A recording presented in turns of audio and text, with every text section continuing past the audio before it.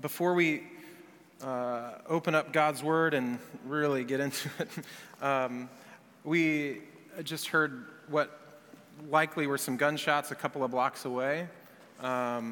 We just checked the Citizens app to see what that might be. We've taken some precautions in making sure that doors are locked and that sort of thing, and our hospitality team is trying to make sense of whatever they possibly can. It doesn't seem like there's any police activity out there yet, but this is a reminder for us. This is actually why we're here. This is why we're in this neighborhood. You know, for some, a sign of violence is a sign of moving. For the church, it's a sign of this is exactly where God has called us. We want to be in a place where we get to experience what Jesus said, that he walks in the valley of the shadow of death with us, in a place of pain and violence. In that kind of world, he showed up and said, I'll suffer with you. And so that doesn't mean that the fear isn't real. That doesn't mean that hearing something like that shouldn't feel normal. We shouldn't act like, oh, it's just another thing. That's a sign of brokenness. That's a sign of pain. That's a sign of trauma. That's a sign of need. That's a sign of sadness and fear. And so before we jump into the Word, it seems fitting to just ask for the Lord's protection for whatever that situation is, because even though we know a pinprick of what's going on there, the Lord knows everything. He knows exactly what is going on in the heart of the one committing the violence and of the one who is in the middle of being a victim or is the target of violence. And so let's pray for our neighbors before we jump into God's Word. Father, I confess that there are so many reasons why I don't want to live here. There's so many lies I believe. Somewhere else would be easier. We don't have to tell our children the difference between a firework and a gunshot. And yet, as we see throughout Acts, your Spirit is the one who tells us where to go. We don't tell ourselves where to go. Your Spirit is the one who guides your church, builds your church, and even led your Son after his baptism into the wilderness to suffer and face temptation against the devil. And so we just know this is the way of Jesus, that we walk into places of suffering, and yet our flesh, we want to run the other way. And so we do, Father, just ask for your courage and for your reminder and your comfort. But more than that, we pray for our neighbors. We pray for those who feel like there's no other line of defense or resort of action except to commit violence.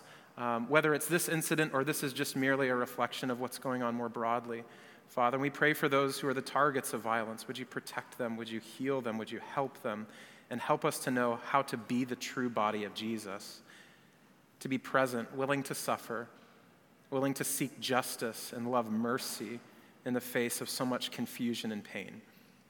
Help us to not be quick to judge. Help us to be quick to listen and slow to speak, so that we might truly learn to be the hands and feet of Jesus.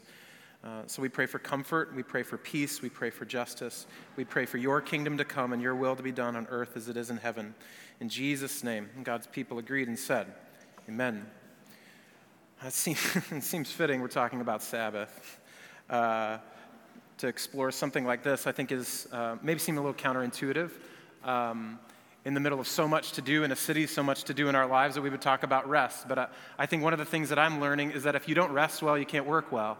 If you don't actually deeply enjoy the abiding presence of Jesus, what does it mean to walk with him in the valley of the shadow, or as a parent, or as a colleague? I think all of our understanding of how to live and move and have our being, as the Apostle Paul puts it, is predicated upon our understanding of rest. Specifically, what Sabbath is an invitation to stop working for a while, or just stop working for a minute, for 24 hours in a given week, to not work. More broadly, though, it's an invitation to practice the discipline of abiding in God's love. Last week, we considered Jesus' words from John 15. His invitation is to abide in him so that we'll bear fruit, that the fruit of righteousness, the fruit of godliness, the fruit of the Spirit comes as a result of abiding in him. And we've also been exploring, along with John 15, the words and work of theologian Marva Dawn. And through her, we learn there are specific ways and particular things that we need to cease doing on the Sabbath. We ought to, in order to truly abide, we should cease working, we should cease worrying, we should cease trying to be God, among other things, because Sabbath is a day to rest from work, and so we stop. That's the command. But it's also, Sabbath is a day to rest in Christ. So it's not just the absence of something, but the presence of something. We abide. It's an invitation. Pastor Rich Villodas out in New York City observes in his book, The Deeply Formed Life, that Adam and Eve actually learned to rest from the very beginning of their story. I'd never thought about it quite this way. See, if they were created on the sixth day, Villodas points out, then that means their very first day of life, the seventh day, was a day of rest. Think about that. I often think about work as the first thing I do, and if I do a good job, then I'll get to have a vacation. If I do a good job, then I will get to rest. Can you imagine a new employer saying, hey, welcome to the team, you get the month off, right? We're going to pay, we're going to take care of you. We want you to start with rest. It would be revolutionary. This is who your God is. Adam and Eve, welcome to the world. What are we going to do today? We're going to rest. Not because you're tired, not because there isn't many things to do, not because there are not thousands of years before us of human civilization to get started rolling, right? But because this is who I am. This is who you are. Villodas observes that as with God's grace, rest is never a reward, it's a gift. Rest is never a reward, it's a gift. It's a grace. Rest is an expression then of God's love, and therefore the discipline of Sabbath is a discipline of learning to abide in God's love. That's what I'd like to talk about today. The relationship between God's love and your rest. See, the gift of rest tells us a great deal more about the one who is giving rest than the one who is receiving rest. It tells us so much more about who God is and what he thinks we are and the way God sees us. To invite us to rest weekly, not as a reward, but as a gift, is to remind us that we are loved because of who he is, not because of what you do. See, we're loved by God because God loves us. Or to put it another way, God loves you because God loves you. Here's what I'm getting at, because this is foundation. Jesus reminds Israel of the nature of God's love this way in Deuteronomy chapter 7. He says, for you are a people holy to the Lord your God. It was not because you were more in number than any other people that the Lord set his love on you and chose you, for you were the fewest of all people. In other words, all of the reasons you think a nation is great is actually not the reason that I chose you. In fact, if that were the spectrum, you'd be in the absolute last place of that, right? What does he say at the end? He says, but it is because the Lord loves you. Did you hear that? How wonderful is this? God loves you. Why? Because God loves you. This is so frustrating. Because I'm so used to relationships based on some kind of merit or some kind of system in which I could increase or decrease my affection for someone based on their behavior, or I could earn more affection from someone if I just do a better job. But God loves you because God loves you. Revivalist preacher Jonathan Edwards expounded on this idea through his understanding of the doctrine of election. An election is merely God's selection or putting together of his heavenly family even before the foundation of the world. Edwards says election is based upon affection, and that affection is its own fountain. In other words, what? God loves you because God loves you. That's who he is. That's who you are. See, Jesus' words to us today, I think, are rooted in this idea. His understanding of love is beautifully circular. It's beautifully circular. Look at John 15, verse 9. He says, as the Father has loved me, so have I loved you. Abide in my love. Jesus is saying at least three things to us today, which is nice because when you preach only three things in a sermon, you know that you're doing a good job, right? That's what a sermon's supposed to be. He tells us something about the Father's love, and then he tells us something about his love, and then he tells us how we should respond to that. So he's saying, look at my Father, look at me, and now I want to talk about you. And so we'll order our time together this way by exploring these three things: the measure of love, the declaration of love, and the invitation of love. The measure, the declaration, and the invitation. Let's pray again and ask for the Lord's help. Heavenly Father, as always, if we're going to understand anything today, it's going to be because your Holy Spirit says, here's the truth. It's because your Holy Spirit's going to say, this is what this means. Otherwise, we're going to fumble with it. We're going to misunderstand it. It's going to be a burden too great for us to carry, or we're going to disregard it as a suggestion.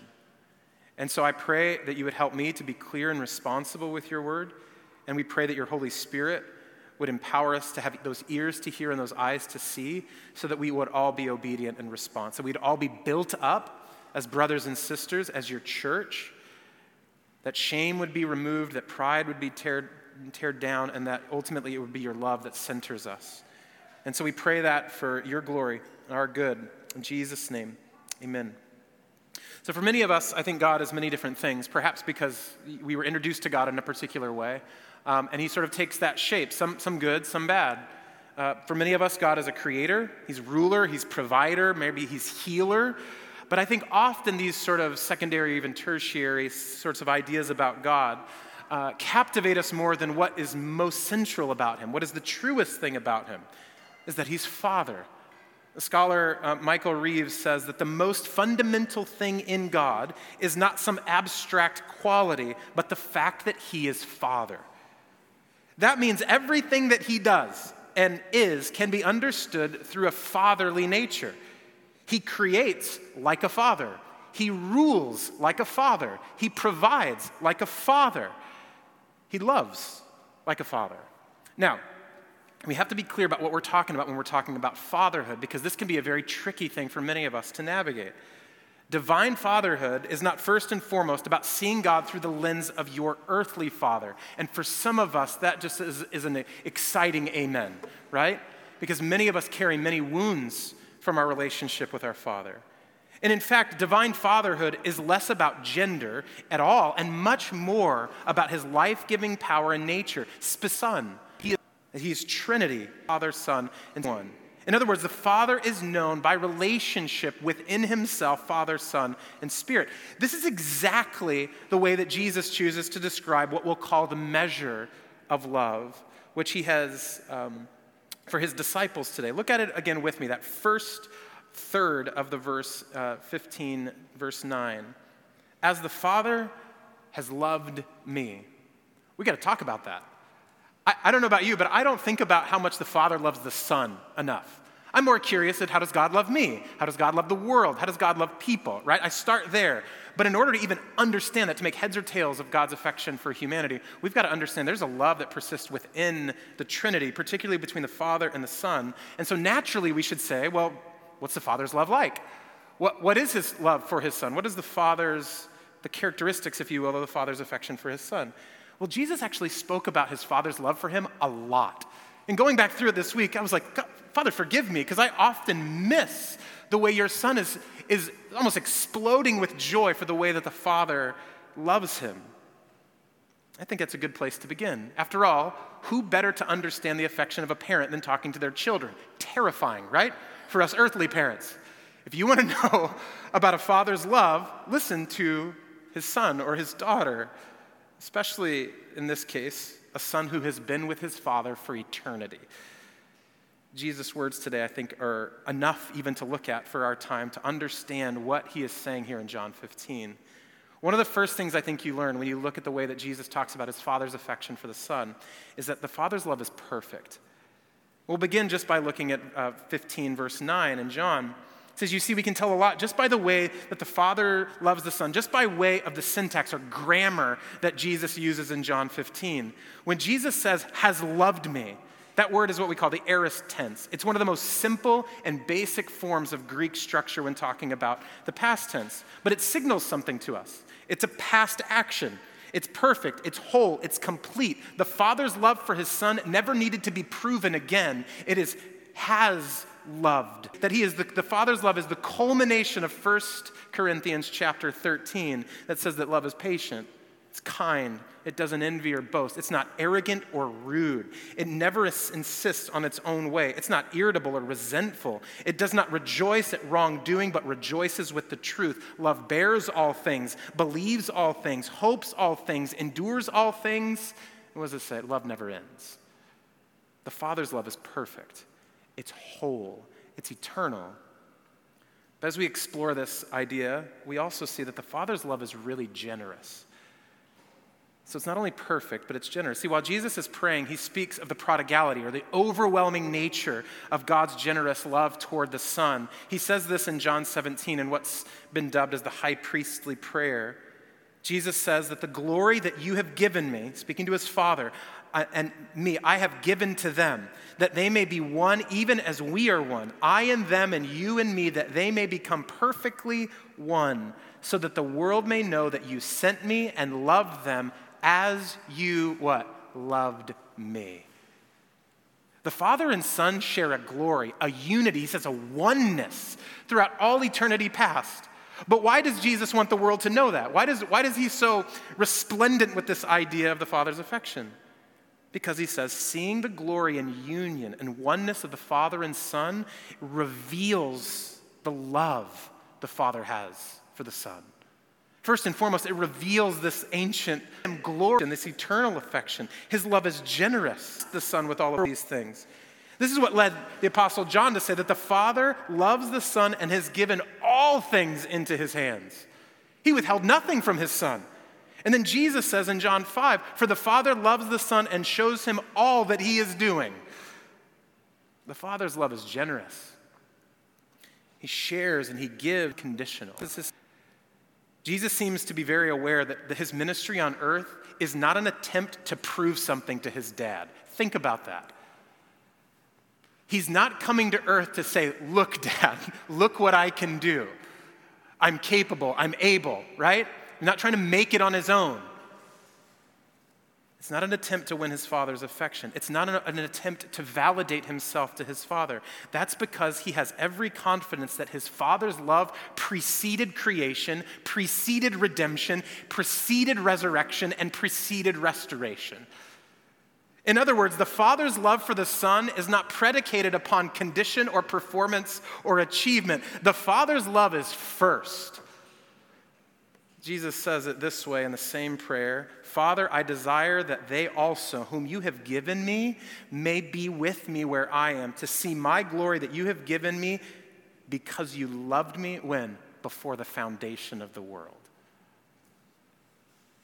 You loved me before the foundation of the world, before time, before creation, before incarnation, before the cross, before resurrection, before anything and all things. The Father loved the Son, and his love is unconditional because it precedes all conditions. Are you with me yet? This is really good news.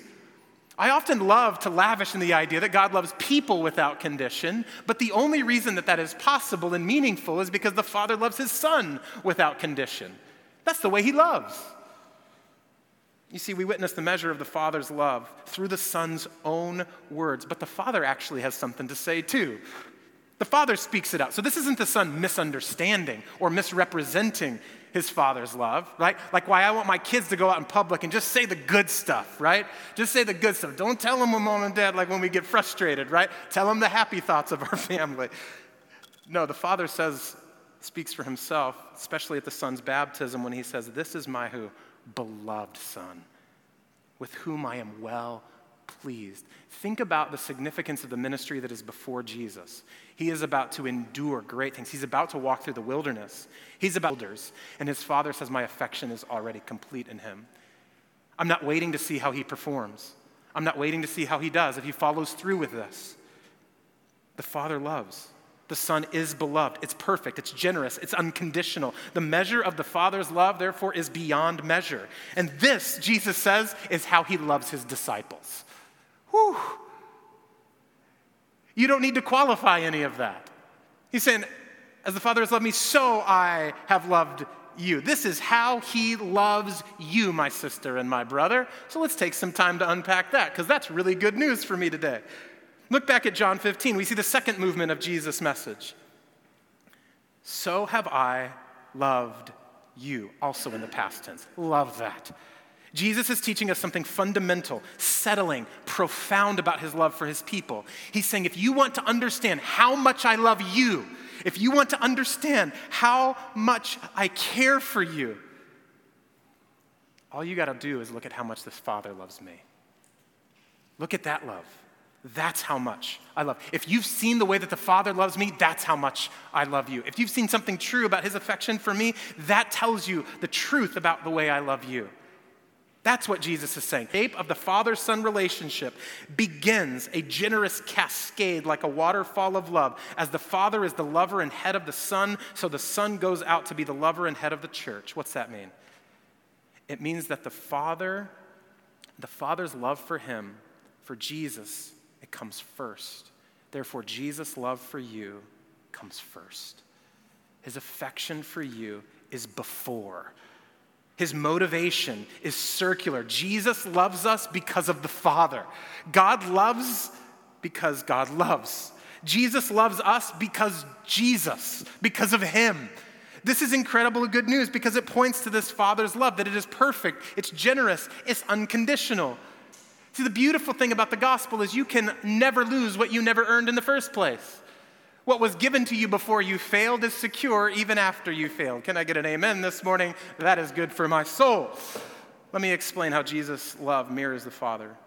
Of course, gospel meaning at least that the announcement that Jesus is Lord and the story of the gospel, that Jesus lived perfectly, he died sacrificially, he was buried literally, he was raised victoriously and ascended authoritatively over all things. This is the gospel. And what do we see in looking at that announcement and looking at that story? That Jesus' love is perfect, just like his Father's love for him.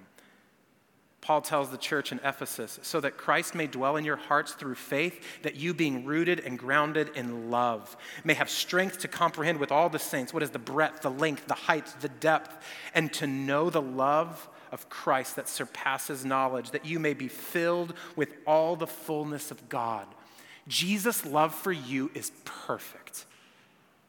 Paul wants us to understand you can't get around Jesus' love. It's too wide, it's too long, it's too high, it's too deep, it's perfect, it's whole. In fact, it goes beyond your ability to understand. What does that mean practically? It means all the lies you believe of all of the ways that God no longer loves you, or all the reasons why you have given him to not love you are completely a moot point. You can't get around it. You can't get over it. You can't go through it, right? This is the way his love, this is the nursery rhyme that we're talking about, right? This is ultimately the kind of love that Jesus has for you. It's perfect, it's whole, it's complete, it's in the past tense. Jesus' love is also generous.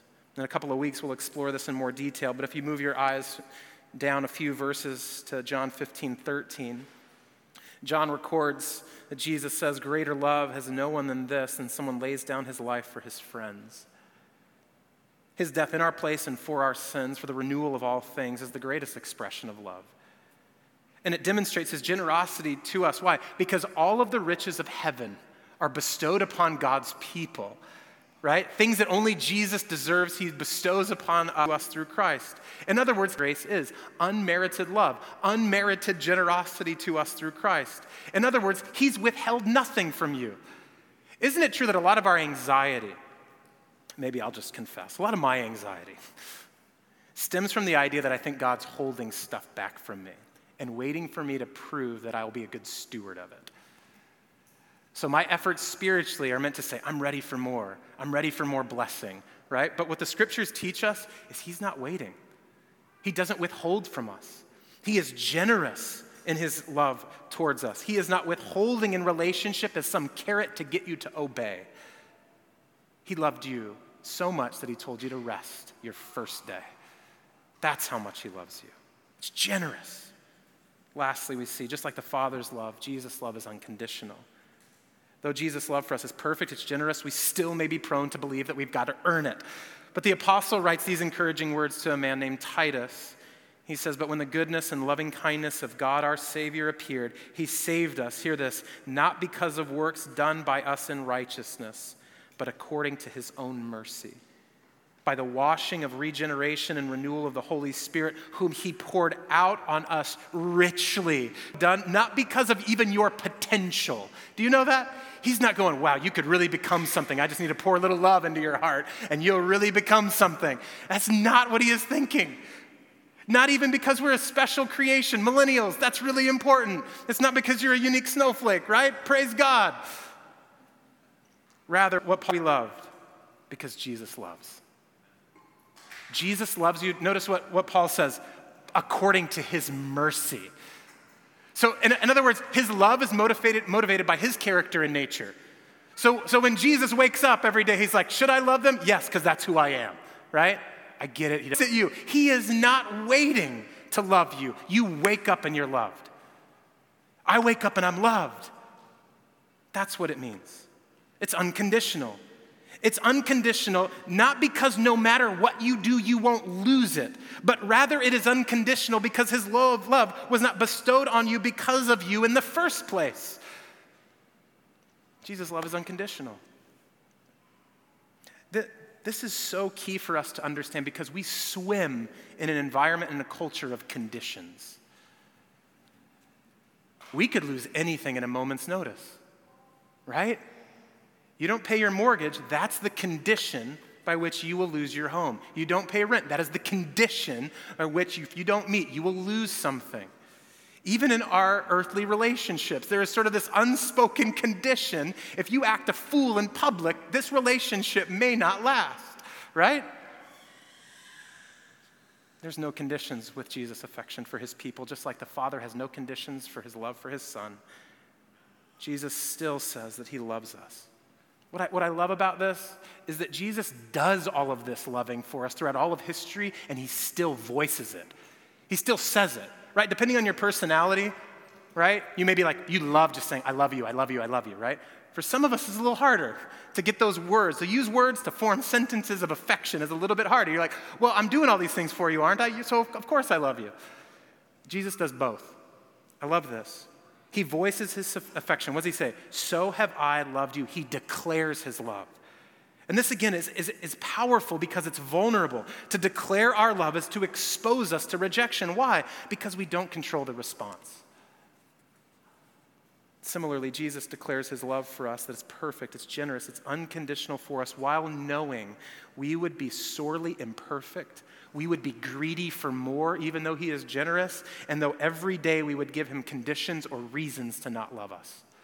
He still speaks it out into eternity. In the face of knowing exactly how poorly we would love in return, that it would not be reciprocated, Jesus declares his love for us anyway. So have I loved you. That in our response to Jesus' love, we might respond to it with pride or shame. And in different seasons of life and situations, I think we may dabble in one or the other of these. See, in pride, we can behave entitled towards God's love. In other words, we can misbehave and disobey and do as we please ultimately and just go, what? God's going to love me. God's going to love me. In fact, why are you guys all getting hot and bothered about the way that I'm acting? Because God loves me, you should too. Right? We grow entitled to this affection, and so we behave however we desire.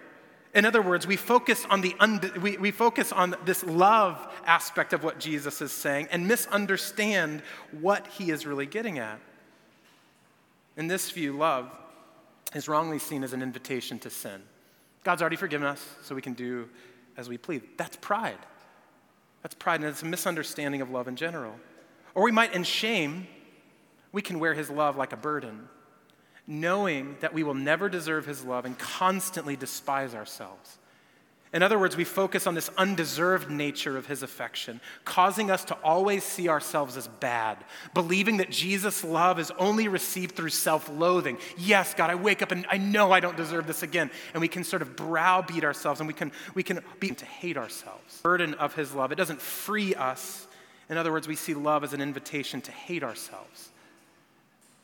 Because we think we'll hold on to his love by continuing to agree how much we don't deserve it.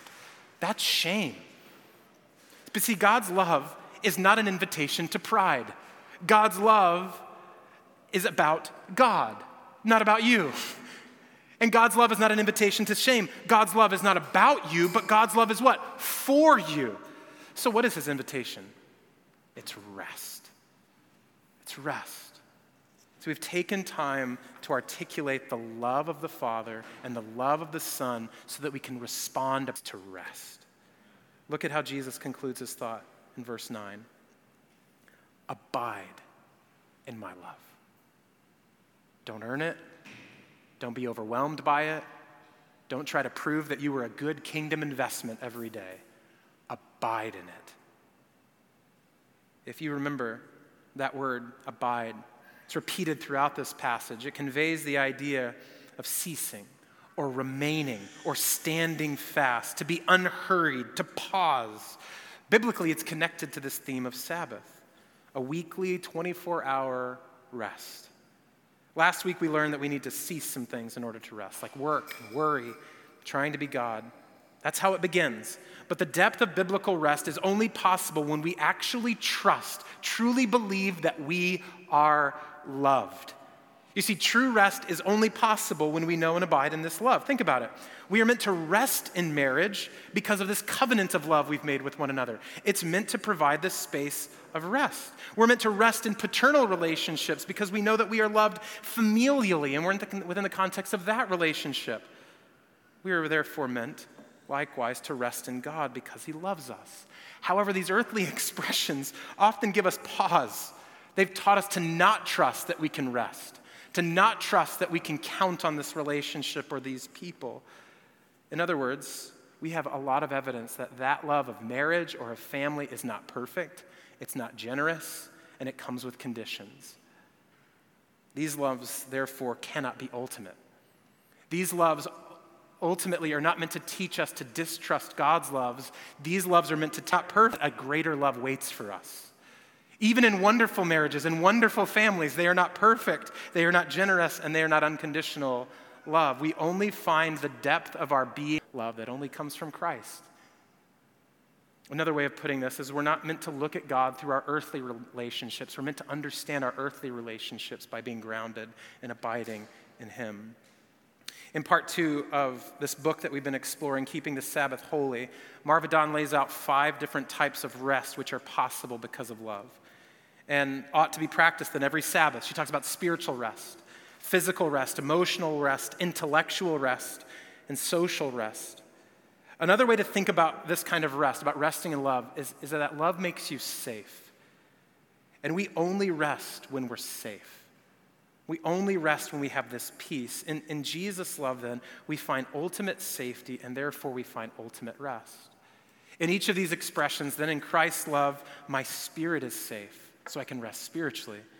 My body is safe, so I can rest physically. My emotions, my mind, my place in this world are safe, and so I can rest. So in Christ, on the Sabbath, I find rest in all of these ways. And Dawn explains, to rest utterly in the grace of God is the foundation for holistic rest, or rest in all of these ways. I just would like to reflect briefly on 3 of these aspects that she lays out and simply ask, how does Christ's love invite us to rest spiritually, physically, and socially? How does Christ's love that he's just communicated here in John 15, how does that then cause us once a week to take stock of his affection and to rest spiritually, physically, and socially? First, the love of Christ invites you to spiritual rest. Rabbi Abraham Heschel describes that Sabbath rest is simply peace. Once a week, we are invited to embody in the flesh, on our calendars, and in our hearts, the rest that Jesus has purchased for you on the cross. It's not merely an ethereal idea that sharpens our thinking about this doctrine, but we are actually at peace. You are not at war with God. God is not at war with you. Peace is the nature of our relationship. We explored this a few months ago in Romans chapter 5, verse 1, when Paul says, therefore, since we have been justified by faith, we have peace with God through our Lord Jesus Christ. Spiritual rest is about taking an inventory of our disposition on peace every week. Spirit, about my lovability. What is conflicted and unsettled in my soul? Am I settled in my salvation? Dawn writes, when we celebrate the resting of Sabbath keeping, we become immersed more deeply in the peace of God, this awareness that all barriers have been broken down. Remember when he writes in Ephesians chapter 2 that Jesus has torn down the dividing wall of hostility between God and man? Every Sabbath, we celebrate that we have union and peace with God. Weekly, we're invited to quiet the wars at work within our own righteousness, the hustle that we do for our own holiness, to remember that we have peace with God, which is never going to be in conflict again. Peace with God makes peace possible everywhere else. And the good news is that your soul can be at rest.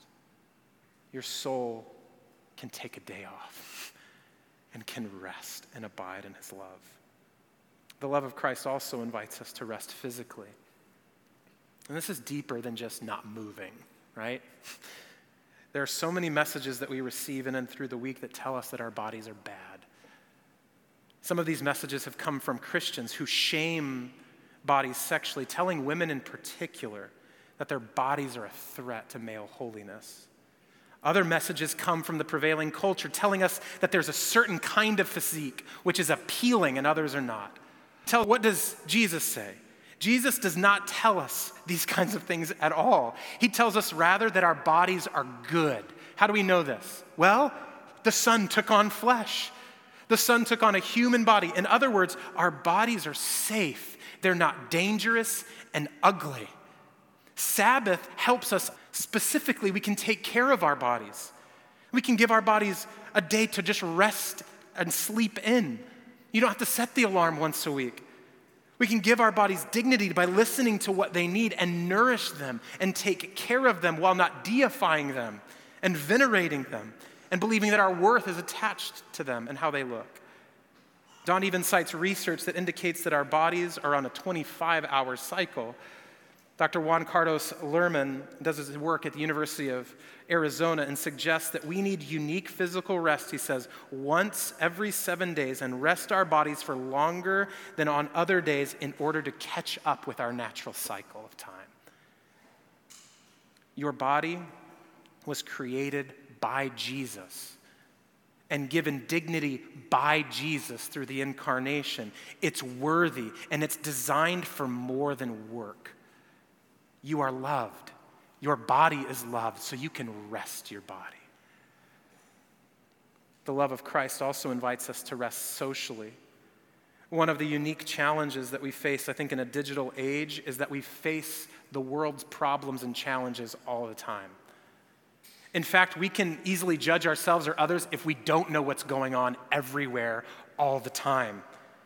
In some ways, we are always experiencing this social fatigue from knowing all the particularities of violence, starvation, of racism, from Chicago to East Africa to Colombia to your friend across the street. And seeing all of this, we do one of two things. We either abdicate our responsibility to love our neighbors, meaning just like it's hopeless, whatever, there's too many problems in the world. Or we constantly are carrying way too many burdens, believing that we have to lament and enter into every pain that Twitter shows us, every problem that we were reminded about on Facebook, and our souls can't handle it. You were never meant to. His love, therefore, reminds us every Sabbath that He is the one who holds all things together by the word of His power, by His compassion, by His goodness. So Don says to keep the Sabbath causes us to rethink more seriously about the command of Jesus to love our neighbors. We actually have space. We stop being angry about everything all over the world, and we actually have space within our soul to love our neighbor as ourselves. This does not mean that we should not care. It means that we should think realistically about who God has called us to be and who our neighbors are. See, particularly because rest reduces our hostility towards our neighbors. We don't make our neighbors answer for problems that we learned about on the dark, deep recesses of the web. We actually see the incarnation before us. We see the dignity of humanity, whatever ethnicity, whatever socioeconomic class, whatever story, we see an image bearer next to us who we must be curious about and love and help and care for. This is why I think Sabbath is a great day to stay away from social media. It's a great day to even stay off the internet. See, we rest socially, not by removing ourselves from society, but by taking one day to rethink what is my place in this world. How does Jesus hold all things together, and how is He calling me to be faithful to my neighbor? See, when we rest socially, we then re-engage with more love and more like Christ. In Christ, then, we're made safe in a world, and we relearn to be peacemakers like Jesus.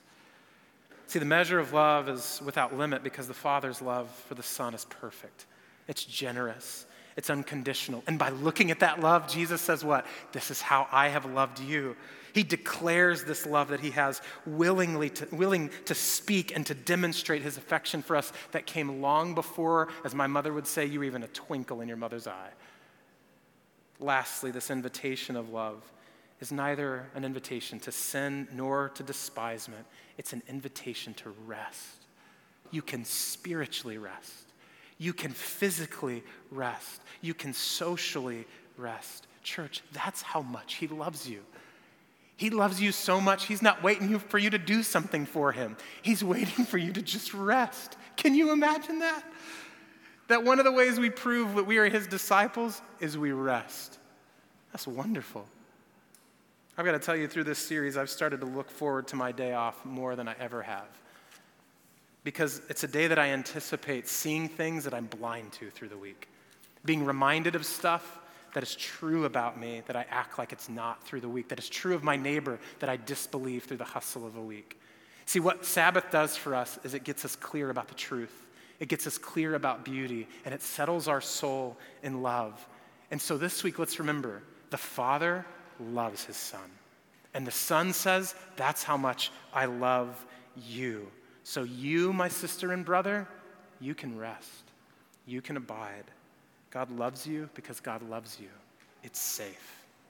Your spirit is safe. Your body is safe. Your place in this world is safe because you are in Christ. Let's pray. Heavenly Father, we are prone to neglect the most fundamental aspect of the gospel, that we are a people who are loved by God. And so we pray that where we are prone to sin through entitlement and prone to shame through despisement, would you free us of this burden today? Not because we have a really good plan tomorrow, but because your word is living and active and has done this work today. Clothe us in your righteousness. Remind us of your love so that our hearts would be truly at rest, so that our spirits would be at rest, and our bodies and our place in this world would be at rest because you love us. In Jesus' name, amen. Church, let's stand and sing together.